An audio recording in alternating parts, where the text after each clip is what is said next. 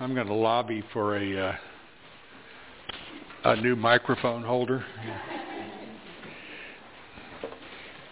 I don't want to say too much bad about it, but this is pitiful. I mean, look at this. This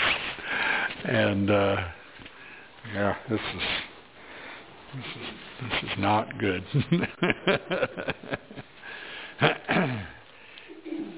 So here's what you do, when Abe is preaching or Andy is preaching, if you say at the end, okay, that was a 7.5, out of 10, you say that you got to add another point because of this.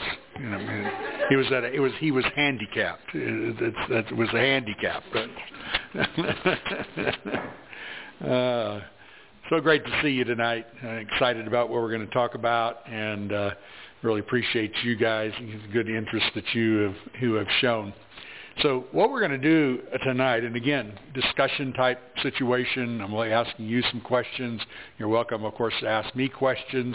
And this is probably the one lesson where you'll have a lot of you could have a lot of questions, and I don't want you not to ask them. But what we want to do is learn how to see structure in a text. That may sound intimidating to you, but I'm going to show you a whole bunch of examples of how to see this and what you should be looking for. And really a lot of this is just a matter of me opening a door for you so that you're aware of the presence of structure within a text. In other words, the idea is that it's how God has revealed things is just as important as what he's revealed.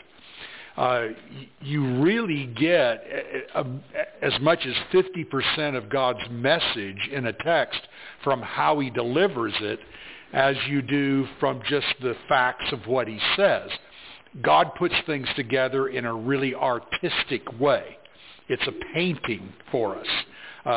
You've used the analogy of a jigsaw puzzle that brings about a beautiful picture. And God bringing about this picture uses a lot of different ways of getting that message across that goes beyond just words on a page. The Bible isn't an encyclopedia, right? It's not just giving you answers. It's painting a picture of the mind of God and giving you the beauty of God. So how he reveals it, it's just as important as what he says, and you want to notice the how throughout the text. So we will look at just some examples of this. If you open your Bible to Matthew chapter 1, and that first part in the first 17 verses that all of you spend so much time studying when you read through your Bible, that's the part that's really easy, right?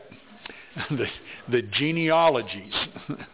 Okay, so the genealogy of Matthew 1, we look at that, and typically, if you're like me, you kind of scan it and go, huh. And like the lady said, in fact, the other night, you kind of look over that, and she says, I finally started looking at it more carefully and realizing how much was actually there. What Matthew does is he takes and divides the genealogy into three great periods of Israel's history. And so you have as he summarizes there, you see in verse 17, 14 generations, and 14 generations. In order to get those three sets of 14 generations, he actually has to count David twice.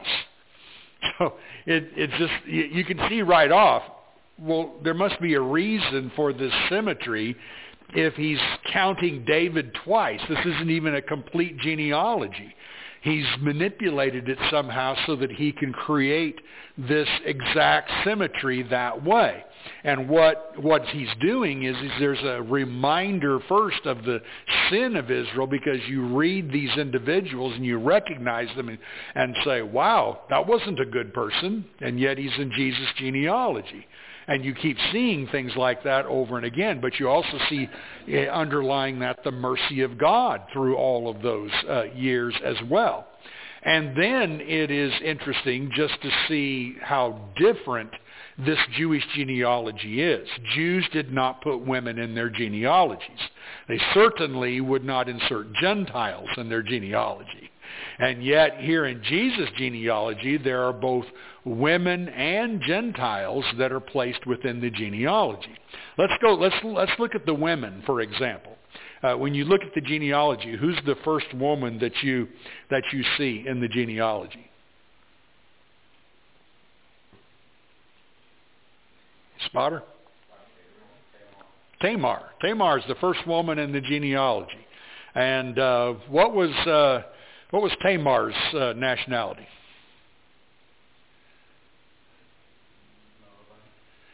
No, not Moabite. Canaanite. That's right. She's a Canaanite. Tamar is a Canaanite. Of course, the Canaanites are later cursed to extinction, and they're very bad. So here's a Canaanite. Tamar, you might remember, marries the oldest son of Judah, Genesis chapter 38. And God doesn't like him. He is very sinful, and so God just kills him. And his name was And then his brother, Onan, is supposed to marry her and bring up children for the dead brother. And he refuses to impregnate her. And so God kills him too. And then that leaves the youngest, the boy named Shelah, or probably it was more like Shelah, or something like that. Maybe the boy named Sue today. But you have that. And so anyway, Judah goes, I'm not giving my youngest, my last boy, to this woman. She's a black widow, and I don't want my son dying. And so he refuses to give her to him, him to her, or her to him, and he won't do that. And so she ends up, in order to get him to do something, once his wife dies, she goes up the road, pretends to be a prostitute, and then gets pregnant by her own father-in-law. Okay, would you insert that in your genealogy? I kind of like to clip that branch off that family tree. I don't know if I want anybody to know that. And then Judah wants to burn her to death when he finds out that she's done this, and then she comes out and goes, well, the signet and the staff, whose are these? And Judah goes, oops, I don't think we'll burn her. and all that goes down, and it's just a crazy story right in the middle of starting off with Joseph. And by the way, when you're studying Genesis, you need to know why that crazy story is in between, is right set. Joseph starts in chapter 37, then suddenly there's this offbeat story of Judah and these kids and Tamar. And then right back to Joseph, as if why is chapter 38 there? Somebody must have put it in the wrong spot. And it's not in the wrong spot. Holy Spirit has a message and has an important point there. So you need to discover that when you're going through. One of the things that you always learn when you're studying, you're going to find things that are out of place. You will find commentaries who will even say that. We think maybe that was inserted by a later writer because we can't figure out why it's there. Oh, you dumb. Come on. The Holy Spirit knows what he's doing, and he's placed it there for a reason. All right, so we have Tamar, a Gentile, a woman who commits adultery, a woman who gets pregnant by her own father-in-law. Stick that in Jesus' genealogy. What's the next woman? Ruth. Is that right? Tamar, and then Ruth. Okay? No, Ruth's not the next woman. Rahab, thank you. I didn't think you. Rahab. What's Rahab's nationality? She's also a Canaanite, and what was she known for? Yeah, Rahab is a prostitute in Jericho. Stick that in your genealogy. But Rahab is, of course, one of the few of Jericho that saved her and her family. And she ends up, who knew, she ends up marrying a man of Israel and ends up being in the genealogy to Jesus. Jesus put a prostitute in his genealogy? Who's the next woman? Now you have Ruth. What's Ruth's nationality? Moabite. And the Moabites came from who? the incestuous relationship with Lot and his daughters. His daughters made him drunk, and they both have a whole nation by their own father. And the Moabites are so bad that God says, I don't want a Moabite in my tabernacle to the 10th generation. I don't want, blah, blah, blah. And so here we have a Moabite, a total foreigner, who marries into Israel and becomes then in the lineage to Christ, and in fact becomes the great-great-grandmother of King David. Wow. Something else. And then the last woman in the genealogy.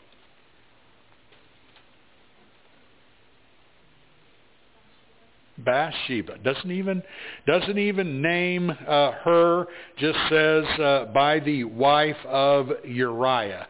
The greatest sin that David committed, something that just absolutely destroyed his life. And so we have Bathsheba, who was married to who? Uriah the Hittite, another Canaanite in Jesus' genealogy. So we not only have Gentiles in the genealogy, we don't have women that are really, what you would call with great backgrounds or great pedigree and things like that. Now, why isn't Sarah in the genealogy? If you're going to put women in, put Sarah, put Rebecca, put Leah. Put some of these good gals in the genealogy. Nah, we don't put those in. We're going to put these raunchy women in the genealogy. And Gentiles, because you imagine, see, a Jew's reading this. A Jew is reading this. And he's going, right genealogy, but yuck. Is he going to have anything to do, if those women were alive today, would he have anything to do with them? No way. That Jew's not going to have anything to do with them. Here's, they're in Jesus' genealogy. And in fact, there's many of the Jews that's their genealogy. They also came from David. They also came from Abraham, obviously. So they're like, this is getting me a little creepy here. Now tell me why. Why did God put that in Jesus' genealogy? Why did that come out that way?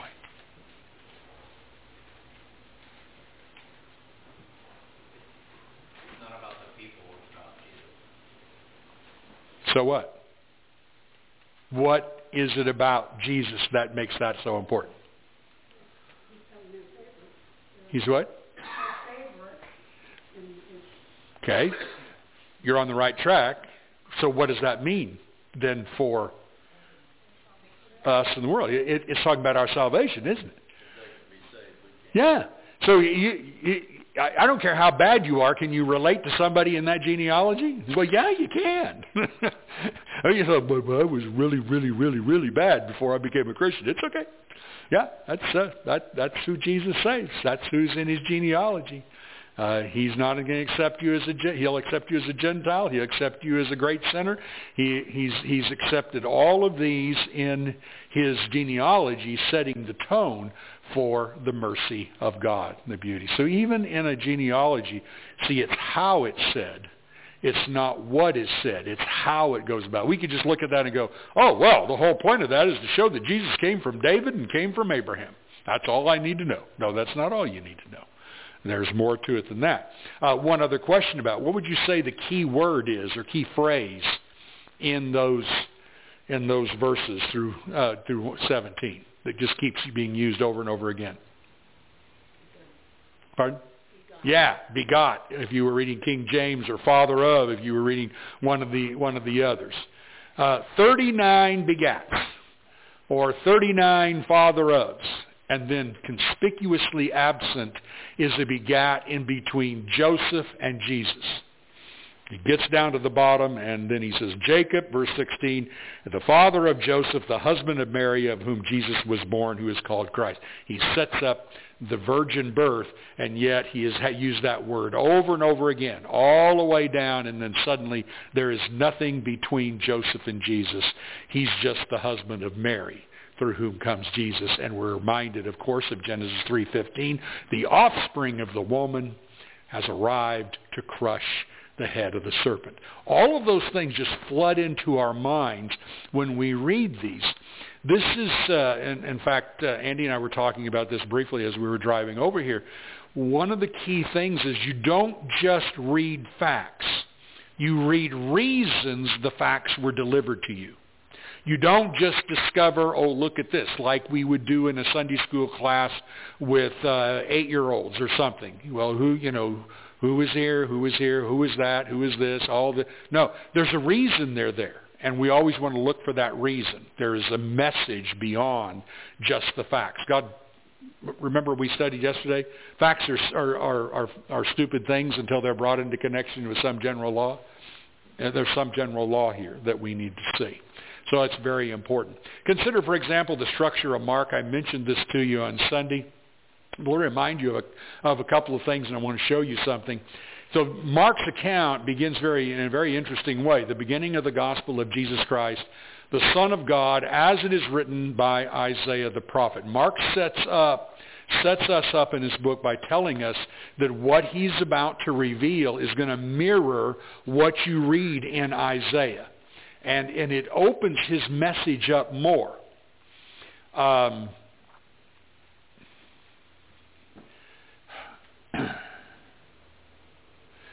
can't remember. Did I tell you anything about Princess Bride when I was here Sunday? Did I say anything about this? Okay. All right. I'm teaching too many different situations, and I can't remember if I said this here. One of the things you need to remember, here you have this picture right here. When God just gives a little quotation here.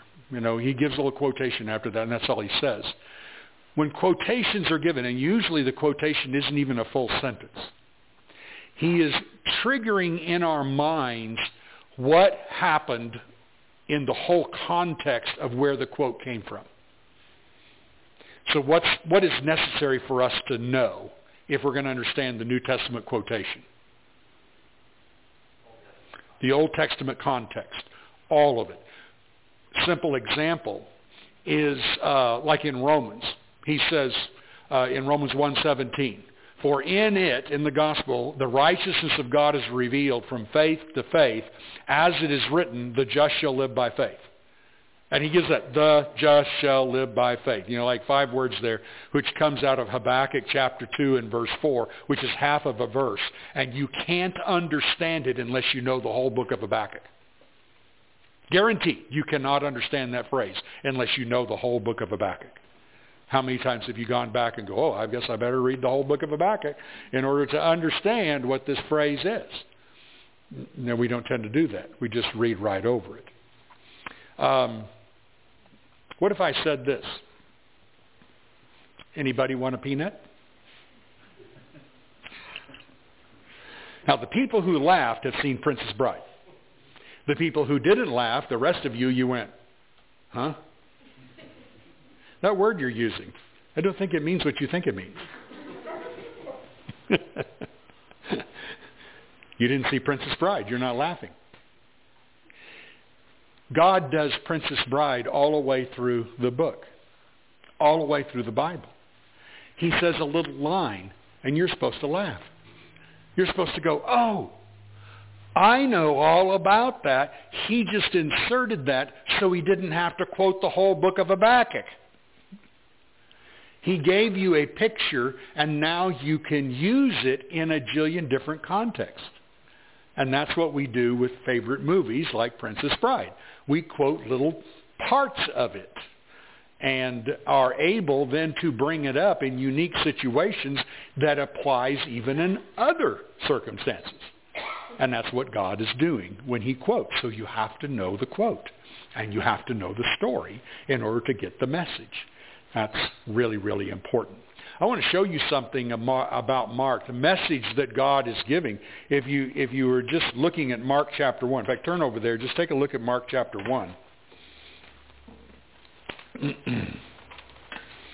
I'll point out a couple of things to you. So Mark 1 and verse 1, The beginning of the gospel of Jesus Christ, the Son of God, as it is written in Isaiah the prophet, "Behold, I send my messenger before your face who will prepare your way. The voice of one crying in the wilderness, prepare the way of the Lord, make his path straight." Okay, who's the one crying in the wilderness? Okay, John the Baptist. The quotation comes out of Isaiah chapter 40. Why is he in the wilderness?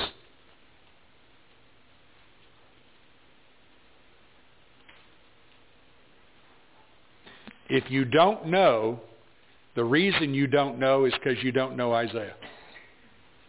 How about that? In Isaiah, way back in chapter 32 of Isaiah, God says, I'm going to destroy this nation, and it's going to become like a wilderness. And it's going to be just a place where wild animals live and where briars and thorns grow up, and it'll be just all it'll just be a desolate desert. It's just a wilderness, all of that, and that's going to be that way until the Spirit is poured out from on high. And when the Spirit's poured out from on high, the wilderness and the desert will become a fruitful field, and life will sprout up everywhere. Then Isaiah 40, he prophesies that his messenger will come and cry out in the wilderness. Then John the Baptist comes, and John the Baptist goes into the wilderness and begins to cry out. Wilderness is a picture of the destitute condition spiritually of the nation. So John purposely goes into a physical wilderness in order to demonstrate and illustrate the condition of the people. And then he says, prepare the way of the Lord. Isaiah had also talked about how God, and Ezekiel did this in a very graphic way, how God had departed from the temple, left the people so that the Babylonians could destroy them. God left. He's gone. And that's the reason you're in this wilderness situation. But now he prophesied also in Isaiah that he's going to return. And that's the beginning of Isaiah 40. And when he returns, it's going to be a fruitful field. It'll no longer be a wilderness, and life will be given. And he will, do you hear the words? Pour out the Spirit. Anybody ever live in California? Here? What a bunch of duds. Okay, California is not green. It's desert. It's wilderness. And when I would go out into the California desert, even though all of Southern California is a desert, when I would go out into the California desert over the coastal mountains and get out in that area where the rainfall is like 1 or 2 inches a year at most, it's a desolation.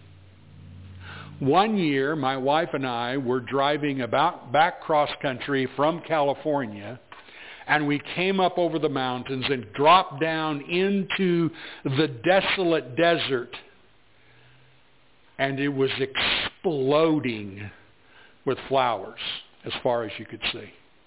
Everything had come to life. A very abnormal monsoon came up from the Baja Gulf and rained on the desert, and it produced life. Of course, life was buried in that soil, and God brought it all up and showed it, and I immediately thought of Isaiah.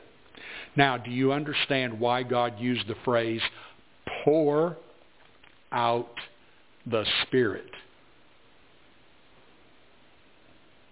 What's the metaphor pour?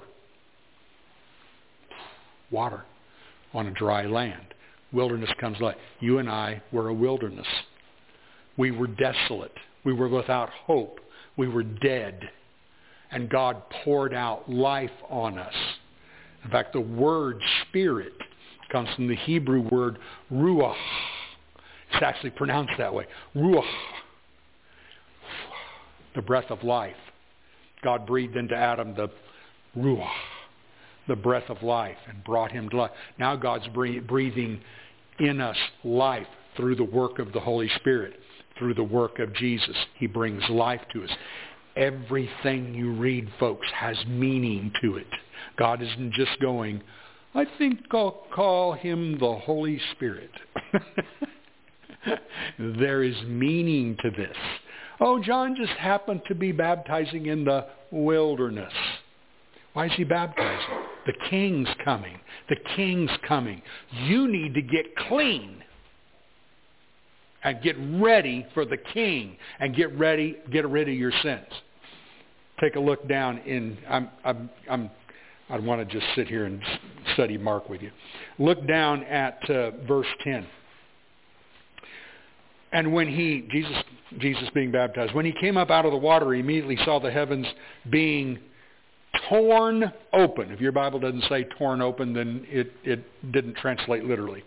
The heavens being torn open and the Spirit descending on them like a dove. Mark is the only account that says when the heavens opened, that the heavens were torn open. Now you read that and you go, so? Ooh. Way back 700 years before, Isaiah, in Isaiah 63 and 64, pours his heart out to God in bringing the people to repeat these words for him. He pours it out to God and he says, God, we are so bad, Abraham and Isaac would not even recognize who we are. That's how bad we are. But you know we're your people. And then he pleads with God in chapter 64 and verse 1 of Isaiah. And he says, tear the heavens open and come down and save us like you did from Egypt and Mount Sinai. Tear the heavens open, Lord, and come down. 700 years later, Jesus comes up out of the water.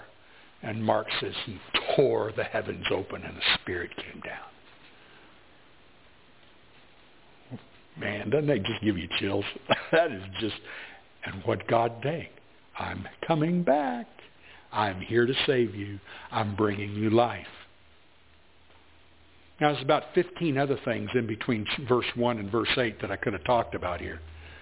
But I'm trying to show you everything has pictures. And the way Mark delivered his message was by echoing the pictures that Isaiah gave. Isn't that cool? So now you're just like, whoa! You got a whole brand new mansion that you have to explore in the book of Mark, right? That'll only take you about 10 years. That's fun. But a lot of fun. So these are the ideas. These are the things. I'm just giving you pictures so that you can be aware of what to look at. Book of Mark is really powerful with miracles, 22 miracles just in the first 8 chapters. And these miracles are mainly discussing the idea of restoration. When you see a healing or when you see a demon cast out, what should you think of? Jesus said it in the book of Mark.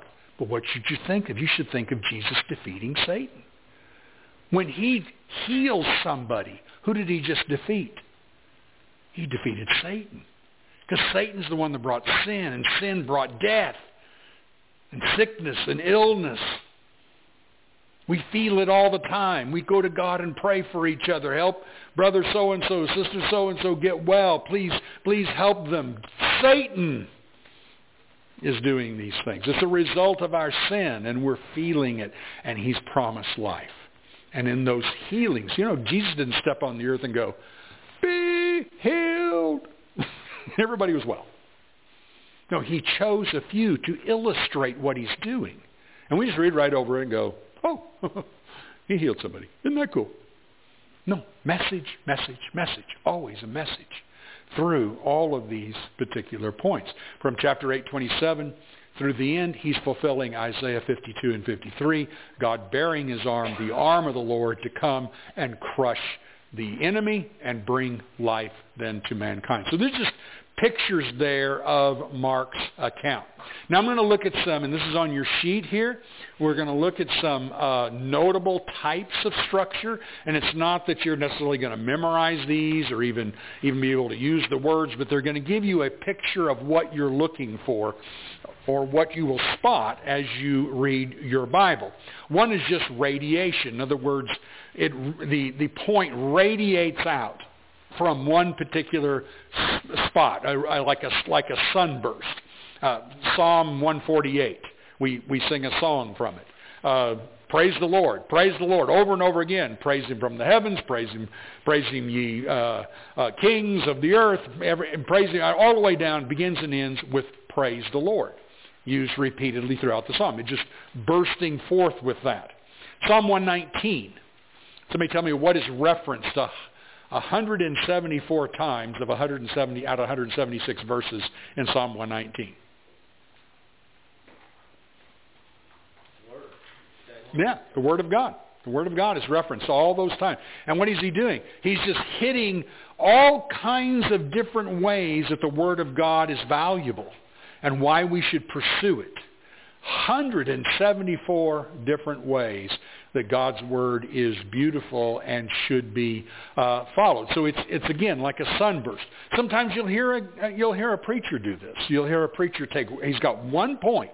So you hit it from that angle, that angle, that angle, that angle, so that by the time you're done, boy, I've got that one point. And it could be anything, like the steadfast love of the Lord, which is over and again repeated throughout the Old Testament.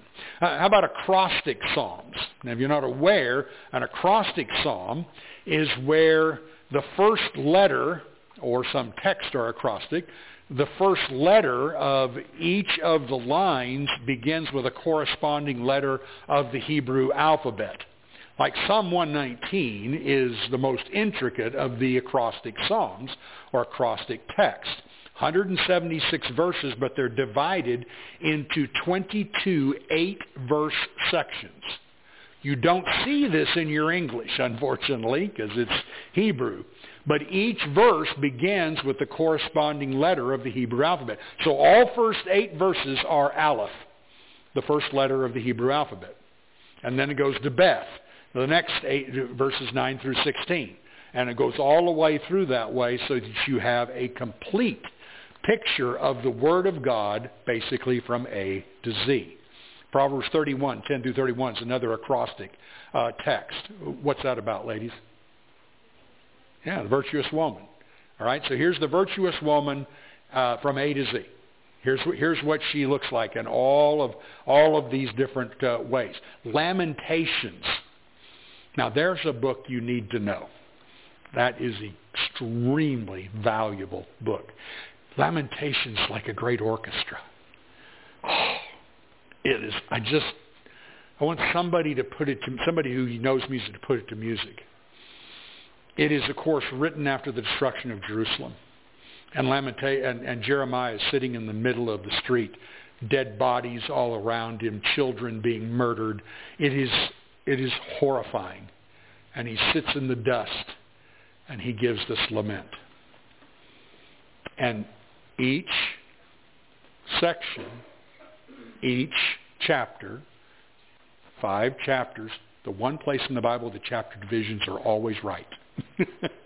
Because each is a movement within the picture.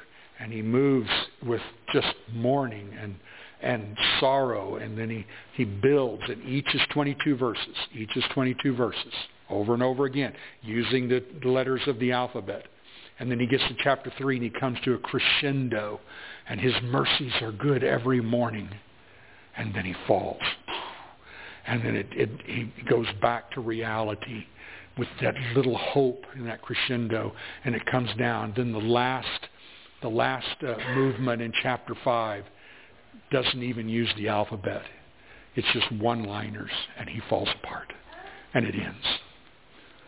Oh, man, it's just takes you to the mountaintop and then down into the valley, and the movement through it, the way God does it, accentuates the hurt and the sorrow and the hope. And knowing that, you learn so much.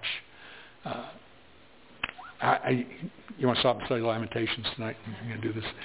Just absolutely amazing what you see in these texts. So it's a notable structure. Repetition is another notable thing. One of the things you always want to look at when you're reading, you're marking, right? Where you're reading, you're marking, you're looking. You're like, oh, whoa, that word, he keeps using that word.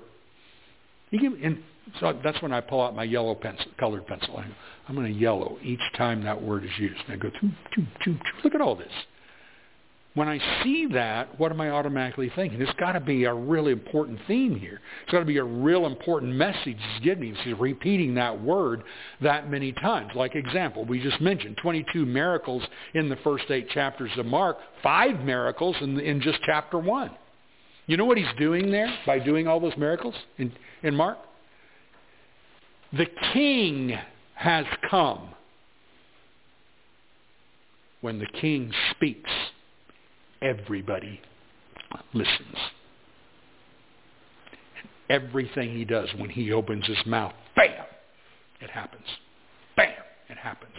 You ever notice he doesn't tell the story about calling Peter, Andrew, James, and John from the fishing business in the book of Mark? He just comes up and he says, and he saw 2 fishing, and he said, come follow me, and they just dropped everything and followed, as if he had never met them before. Boom, when I say come, you come. And the next statement is, the Jews say, everything he does is with authority. The king has come. And everything he's doing is showing that the king has arrived. Beautiful, beautiful movement through the text. The term for urgency used in the book of Mark 39 times. What is it? Immediately. Exactly. Isn't that amazing? It's only used one other time in all the gospel accounts. 39 times. And what's he doing?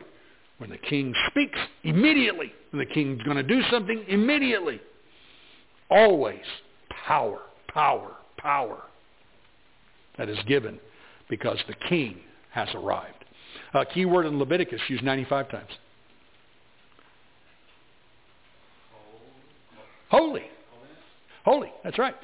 Holy. Used 95 times in just 27 chapters. Peter quotes one of the key verses. Be holy, for I am holy. 1 Peter chapter 1. Key theme in the book. You have to be holy.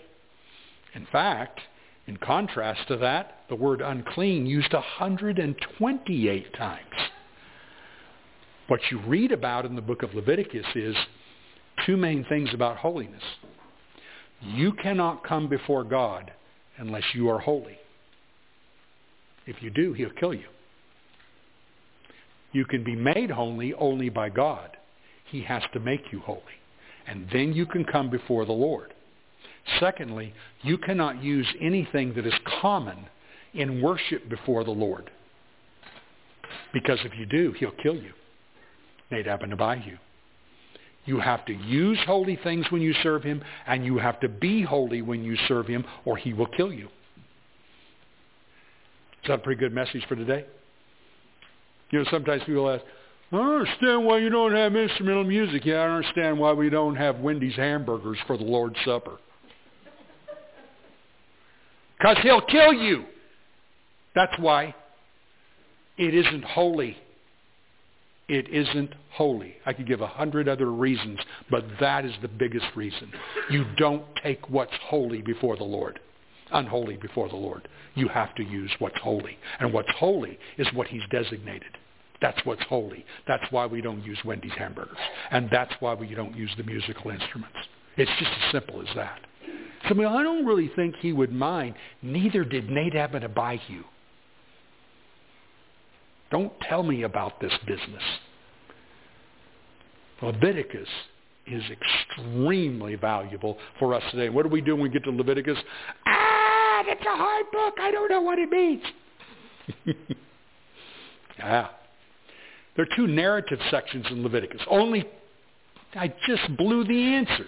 I was going to ask you, how many narrative sections in the book of Leviticus? There are only 2 narrative sections in the book of Leviticus. You know the first one, just mentioned it, Nadab and Abihu. Boom, they die because they didn't use holy things in worship. There's only one other in chapter 24. A guy blasphemes the Lord. And he must die because he is before the Lord unholy. Boom, he's dead. The 2 key themes of the book are in the narrative sections. Do we notice it? Do we just read over it? Yes, that's what we do. We just read over it. We don't notice that there's meaning to God using those narrative sections in the midst of all those detailed rules that we don't like to read about. Repetition also. What's the key phrase in the book of Genesis used 10 times? This is Jeopardy. You sing the song, hum it. You know, da, da, da. Key phrase used 10 times in the book of Genesis? Nobody? Pardon? No, that's used like 6 or 7 times, just in the beginning. Pardon? God said. Now, that's probably used a whole lot more times. No, the phrase that's used in the book of Genesis, these are the generations of, or maybe some of the modern versions, these are the offspring of. These are the generations, 10 sections. He divides it up into that. These are the generations of Adam. These are the generations, well, it starts with these are generations of heavens and earth. These are generations of Adam. These are generations, sons of Adam. And he keeps doing that in sections. And what he's saying is, here's the story about this and how that. You say, where's that going? 10 times, these are generations of. Where's that going?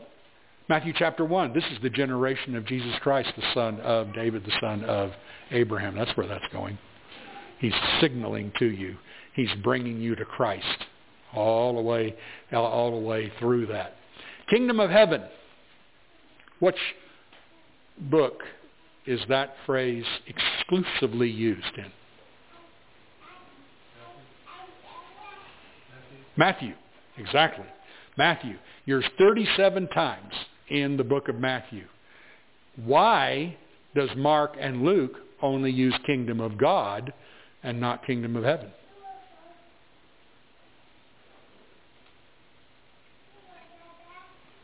First thing you would want to know, right? There's got to be a reason. There's got to be a reason Matthew uses kingdom of heaven and the others do kingdom of God. I did? Yeah. Matthew's writing the Jews. They're looking for a physical earthly kingdom. He's going, this is bigger than that. That's exactly right.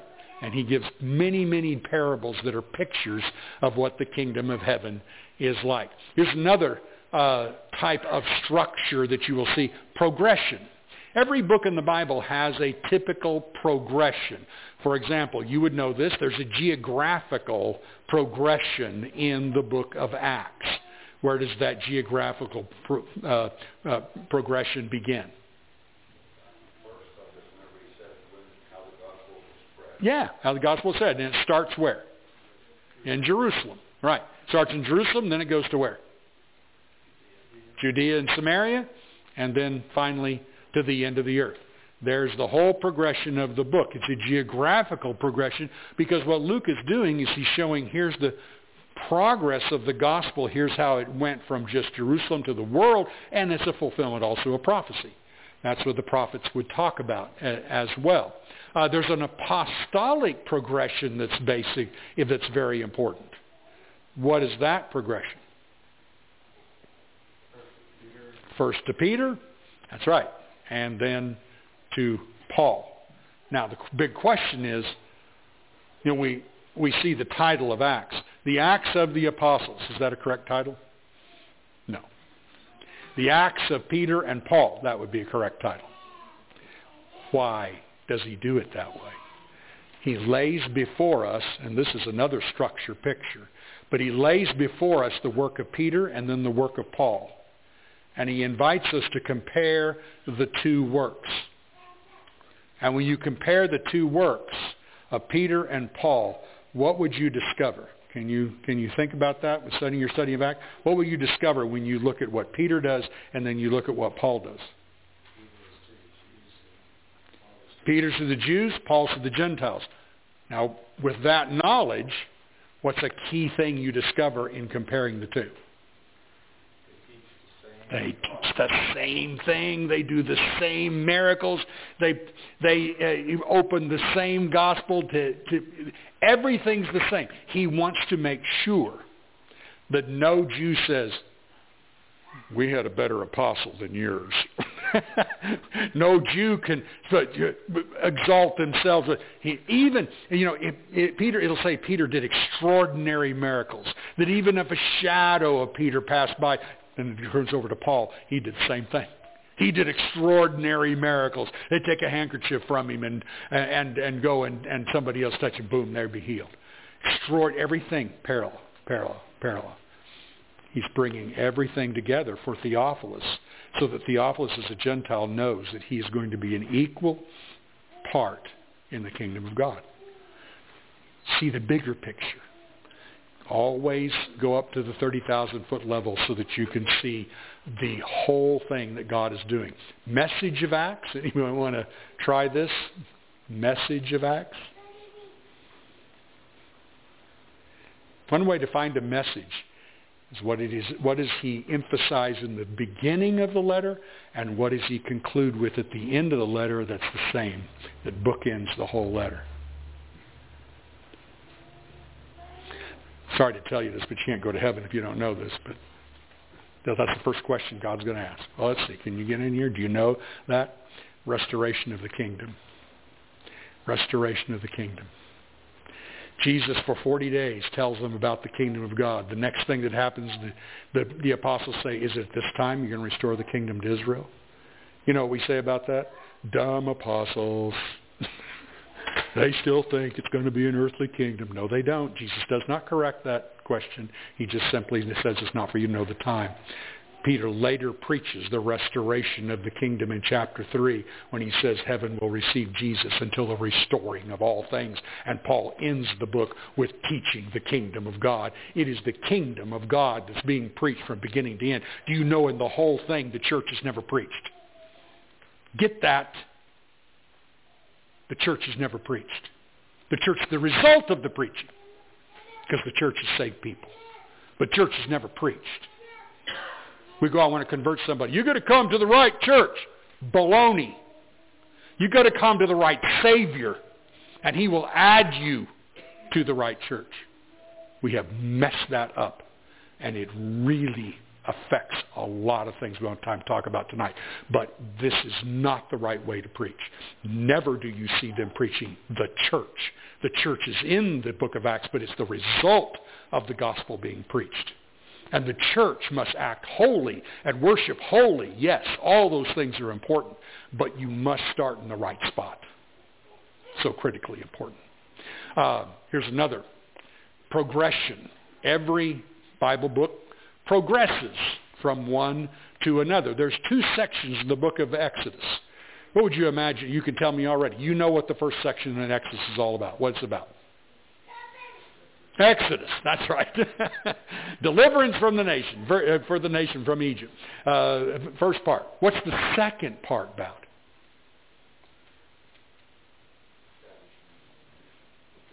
Can't hear you. Covenant. And what's a critical part of, as he gets the covenant going, what is all the chapters are about? The rest of Exodus, practically. 20 on. He was what? Yeah, but what is all the instructions about? 15 chapters of instructions on tabernacle. That's right. Building the tabernacle. Yeah, those are important details there. But look at the picture then. God delivers, and then God dwells among His people and demands worship. I want to dwell among you. And we are going to have this relationship. What's the natural thing to do after God delivers you? Worship the Lord. I am the God who delivered you out of the house of bondage. Now, if you want to maintain this wonderful relationship and I dwell in your midst and protect you from all the countries, build a tabernacle so that I can be in your midst and picturing how that you will one day be in my presence forever. Picture. Beautiful. Thanks. Message, He's bringing us. God is bringing us back into His presence. So very, very cute. Hey, look at this. There's a chart of one of the books of the Old Testament. What book is it? Right. Book of Judges. You notice how everything goes chooka, chooka, chooka, chooka. That's the way the judges were. Everything went downhill. Even the judges got worse in their character. Starts with arose a generation who did not know the Lord, ends with everybody did what was right in their own eyes. Put it in today's language, it starts with just following World War II, and the next generation rose up that did not know the Lord, and today everybody does what's right in their own eyes. Mic drop, there it is, that's the nation. It's going to keep happening over and over again. Enjoy. No, we don't enjoy. The last part of Judges are horrifying. Horrifying. And that's what we're beginning to live with in America that I have been preaching and warning about since 1970, with people not raising their children correctly. Contrast. Look for contrasts in the Bible. God teaches us by contrasting principles. Like in 1 Corinthians 15, Paul will say, if the dead are not raised, then this. And that would be a foolish conclusion. Then if the dead are not raised, then Jesus wasn't raised. If the dead are not raised, then we're in our sins. If the dead are not raised, this. And he draws contrast between that.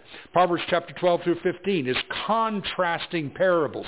First line, thus and so, and then the second line, but, and contrast. And you see those contrasts. Here's the best one of all to me. I mean, I learned so much from this. Romans chapter 7 and chapter 8, contrasting chapters. In chapter 7, Paul says, sin dwells in me. What I would to do, I do not do. What I want to do, what I don't do, I should do. And, woe is me. Oh, wretched man that I am, who will deliver me from this body of death? And everything is centered around sin dwells in me. Somebody tell me what it means for sin to dwell in you. What's Paul mean?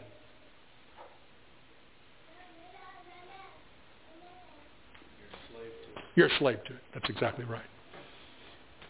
Sin, one of the key words in Romans 5 down through 7, the key word is reign. What's reigning in your life? Sin is reigning in your life. Sin is on the throne. Sin is conquering you. You are out of control. Sin is in control. Sin is sitting on the throne of your life, and you can't escape it because sin dwells in you. That's his wording. And then in chapter 8, he turns around and says, but you are now no longer in the flesh, meaning flesh control you. Sin is no longer dwelling in you, sin controlling you. Now the Spirit dwells in you. The Spirit is now controlling you. We used to have debates. Well, I watched the debates. I wasn't part of them. And I thought they were all nuts at the time. We used to have debates on whether the Holy Spirit was actually inside your body or not.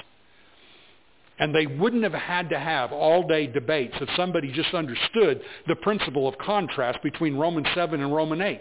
If you can understand what it means for sin to dwell in you, then you can understand what it means for the Spirit to dwell in you. It's talking about what is reigning in your life, what is in control. It's not about the Holy Spirit climbing inside your body. That was not any part of what he was saying. He is saying, now you are controlled by the Spirit. Not in some supernatural way, but because the Spirit has now revealed this, and the Word of God is written on your hearts, as the covenant said, and dwelling in you. It's a part of you. So contrast teaches us some very, very beautiful principles that we would not know if we didn't pay attention to context and simply read a Bible verse. As we said Sunday, we are not supposed to be doing. Alternation. Two contrasting or alternating sequential stories laid side by side for us to compare and contrast them. One of my favorite is Luke chapter 1, the infancy narrative of Jesus and of John the Baptist. And you read that and you see God taking these two stories and laying them side by side and saying, compare this. Look at this. And there's a lot of parallels there, but my favorite is when Elizabeth is told that she's going to have a son in her old age. And what'd she do? She hides herself. She goes out in the mountains there and she hides herself. And then 6 months later, the same angel Gabriel appeals to Mary and says, you're going to have the Savior. And by the way, your cousin Elizabeth is 6 months along. You know that old lady who's 80 years old? She's having a baby, and he's going to be the forerunner of your baby. And as soon as the angel leaves, Mary jumps up and runs to the hills and finds Elizabeth. And she enters the house, and the baby leaps in Elizabeth's womb. And you just see this young woman. How old is she? 18, 19, 20 years old. And this old woman.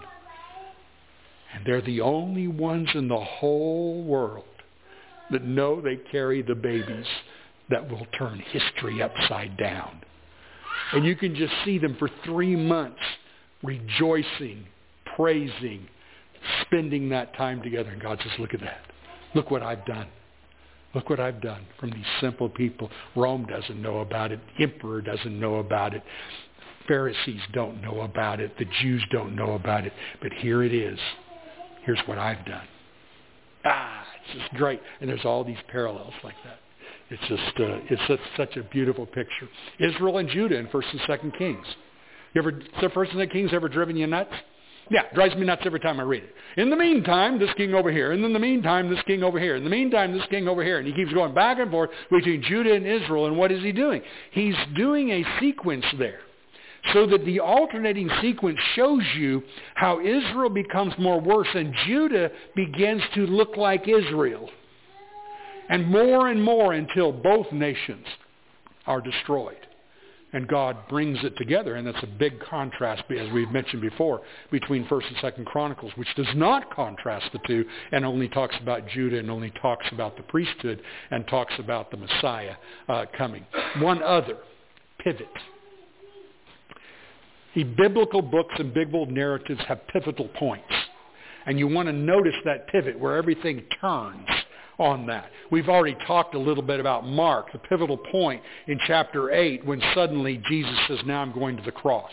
Everything was miracle, miracle, miracle, conquer, conquer, conquer, all this coming to a pinnacle point, and then boom, I'm going to Jerusalem. The ultimate victory is about to be done. And that's how Mark lays that out. What's the pivotal point in David's life?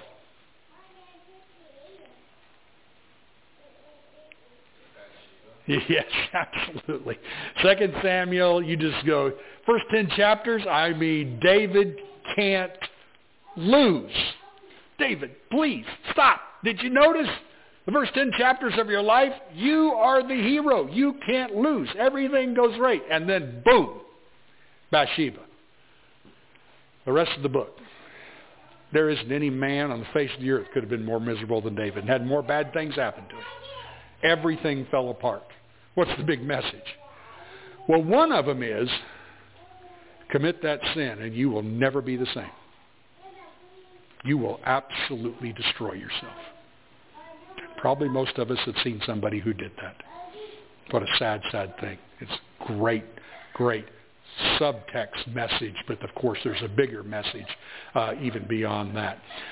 So there is that pivotal. What's the pivotal point in Judges?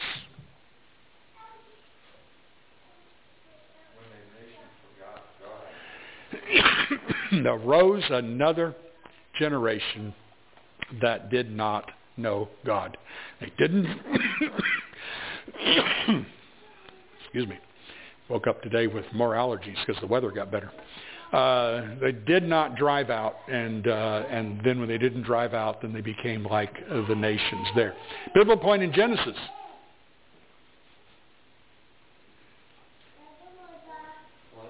Yeah, chapter 3, sin. Sin, first pivotal point right there. So you have sin and the curses, but there's another pivotal point, chapter 11:27, with Terah and Abraham and the blessings. Now notice something. Again, another way of seeing big picture. Curses because of sin. Who reverses curses? God. You get to Abraham and God says, watch this. You know those 3 curses over there? I'm going to give you 3 blessings. And we're going to reverse the curses. And from that time on, you watch every narrative you read. You will see pictures of the curses and pictures of God reversing the curse. What was Sarah's curse? Barren. What was God's blessing? Boom. Isaac. Rebekah's curse. Barren. God's blessing. Jacob and Esau. Boom. You just keep seeing this. Hannah's curse, barren. God's blessing. Over and over again, you see the battle going on between the offspring of the serpent and the offspring of the woman, and the offspring of the woman will eventually conquer. All the way through the Bible, you're seeing that picture. Here's your final test. What book of the Bible is illustrated by this chart?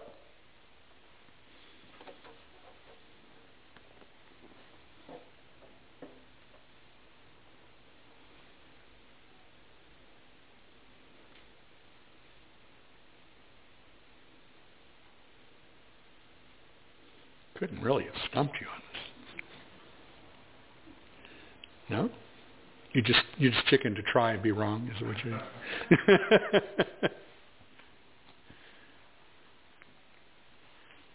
Huh? No? Nice try. No? Nehemiah? No? Nice try.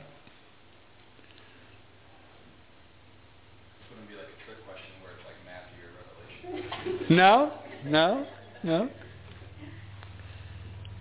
Okay, start here. When was the temple built? Now, of course, there was a temple built in Ezra's time, but when was the first temple built? What book? What book? Can't hear you.